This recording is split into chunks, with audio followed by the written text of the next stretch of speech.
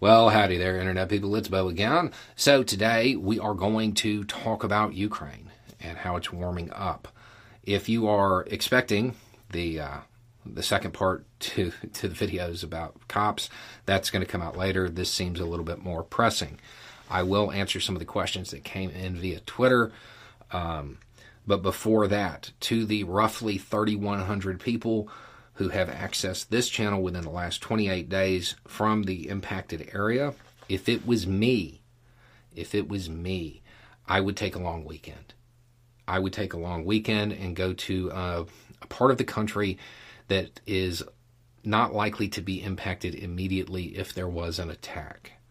I would move and just go take a trip and probably stay gone until Tuesday and see how things shape up. If you're wrong, if you take the trip and nothing happens, because there is still a possibility of a diplomatic resolution, so you took a trip and had some fun. If you stay and you're wrong, you could be in a really bad way. Unless you have a reason to be near the areas that will be contested immediately, I would remove yourself.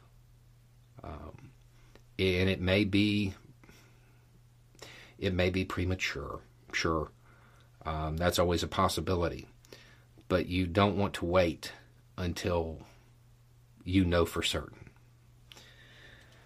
Okay, if you don't know what's going on, don't know why I'm saying that, there have been a lot of developments. There has been some shelling, and there is there's a lot of evidence to support the idea that Russia is attempting to manufacture a pretext to move forward militarily. I tweeted out that if you believe Ukraine would go on the offensive with 150,000, 200,000 Russian troops on the border, Putin has some WMDs in Iraq to sell you. Something to that effect. And that's prompted some questions. So, before we get too far into it, some of the videos that were released today of the evacuation that is occurring today, the Associated Press is saying that they have verified the metadata from those videos shows that they were made 2 days ago. That heavily supports the idea that Russia is attempting to manufacture a narrative. Okay. Beyond that, if you don't know the likely scenario as far as this is playing out, in areas that were previously contested, the Russian proxies are kind of saying that Ukrainian forces are going on the attack. And that is incredibly unlikely for the reasons we're about to get into. Okay. Why wouldn't Ukraine go on the offensive? Why wouldn't they attack? When surrounded, attack. Isn't that a standard thing? It is. When surrounded, attack is a good strategy. However, that is typically reserved for when you are cut off and you are trying to get back to friendly territory. Ukraine can't move. It can't go anywhere. There is no friendly territory for it to get back to. It is the friendly territory. So it doesn't apply there. That is also typically reserved for when you stand a chance of breaking through. The Ukrainian military cannot go toe-to-toe with the Russian military. It will lose. It will lose. They don't stand a chance in a conventional conflict. Sure, fog of war and all of that stuff. A whole bunch of things could go right for them and wrong for Russia, and it could happen in theory. But modern militaries, especially major militaries, they put a lot of work into making sure that string of coincidences doesn't happen. It is incredibly unlikely that the Ukrainian military would be able to defeat an advance militarily. Their best chance is to follow their plan, but catch the advance while it is still moving. So their plan is to put up a quick fight and then break away and engage in a resistance-style campaign. If they can get this up and running while the advance is moving, I think they stand a chance, not of defeating the Russian military, but of making it too costly to continue. That isn't actually the same thing. One has to do with political resolve, and the other is actually destroying your opposition on the battlefield.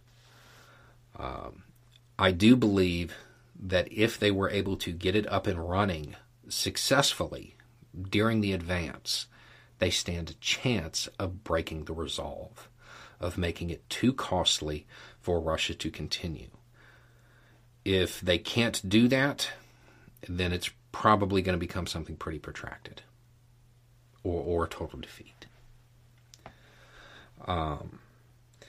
Now, I know that a lot of effort has gone into training civilians and getting them ready for it, and that was a good move. It is also worth noting that it's not just the numbers of people that were trained, it was the quality of the training that counts when it comes to something like this. It's all well and good to say this is what you do when you see those tanks rolling down the road. It is very different to be staring at those tanks. Getting that resistance up and running while the advance is still moving it's going to be a challenge. And there's nothing they can do about it at this point to alter the outcome. Either the training they provided and the resolve of the people who would be doing the fighting is there, or it's not. Not a whole lot is going to change there. Will there be U.S. involvement?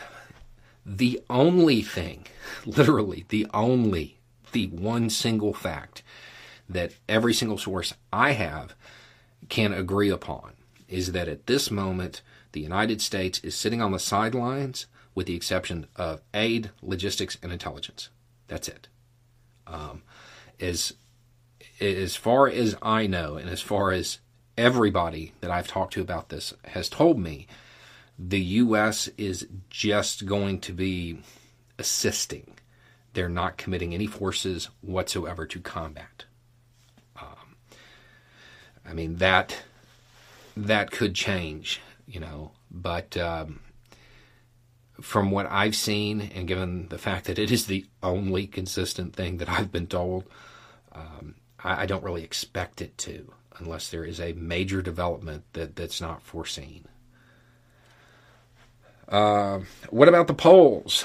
Polls say that Biden only has 34% approval when it comes to his handling of Ukraine.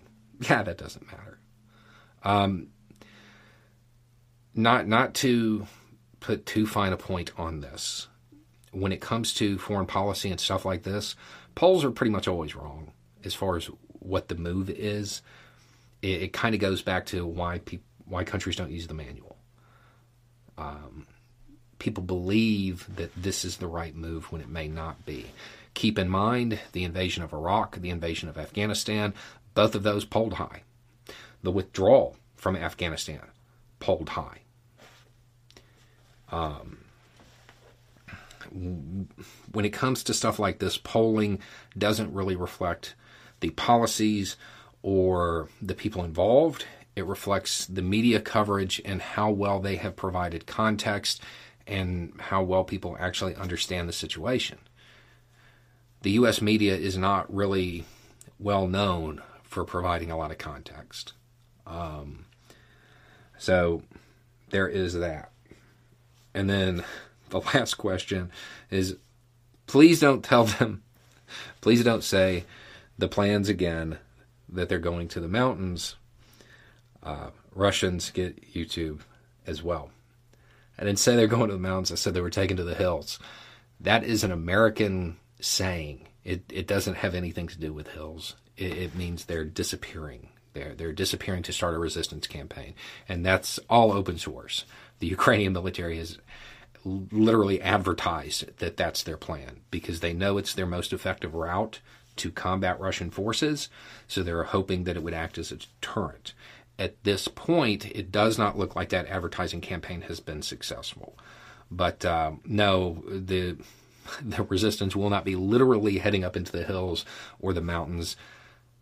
I don't even know that there are any in the relevant areas, or in the areas that would be immediately relevant.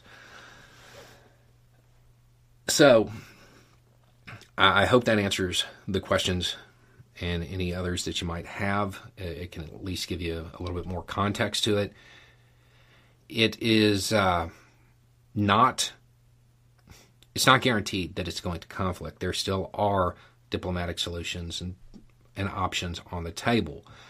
However, given the pretext manufacturing, which is definitely how it appears, when you're talking about this kind of stuff, you can never know for sure, but that is definitely how it appears at the moment, that Russia is attempting to manufacture a pretext. Given that and the combination of the cyber initiatives that Russia has deployed, it seems incredibly likely that they're going to move ahead. It's not a guarantee, but it does look like the most likely option on the table at the moment. There is the real question is whether or not the world buys the pretext that Russia is attempting to manufacture. If they can get enough countries to say, okay, yeah, that's actually what's happening, they'll probably move ahead. If there is a lot of stiff resistance from around the world saying, no, look, here's the metadata, this is exactly what U.S. intelligence and British intelligence said you were going to do, and now you're doing it verbatim 2 days later, but the metadata actually matches the date intelligence said you were going to do it, there's a lot in flux right now. The only thing that I feel pretty confident about is that the United States isn't committing ground troops in Ukraine. The statement is that we're not going to commit to air combat either. I'm not entirely sure of that, to be completely honest. That is the position of the White House, but I'm not. I don't know about that. So I hope that helps, and I'll try to provide more information as the situation develops. Anyway, it's just a thought. Y'all have a good day.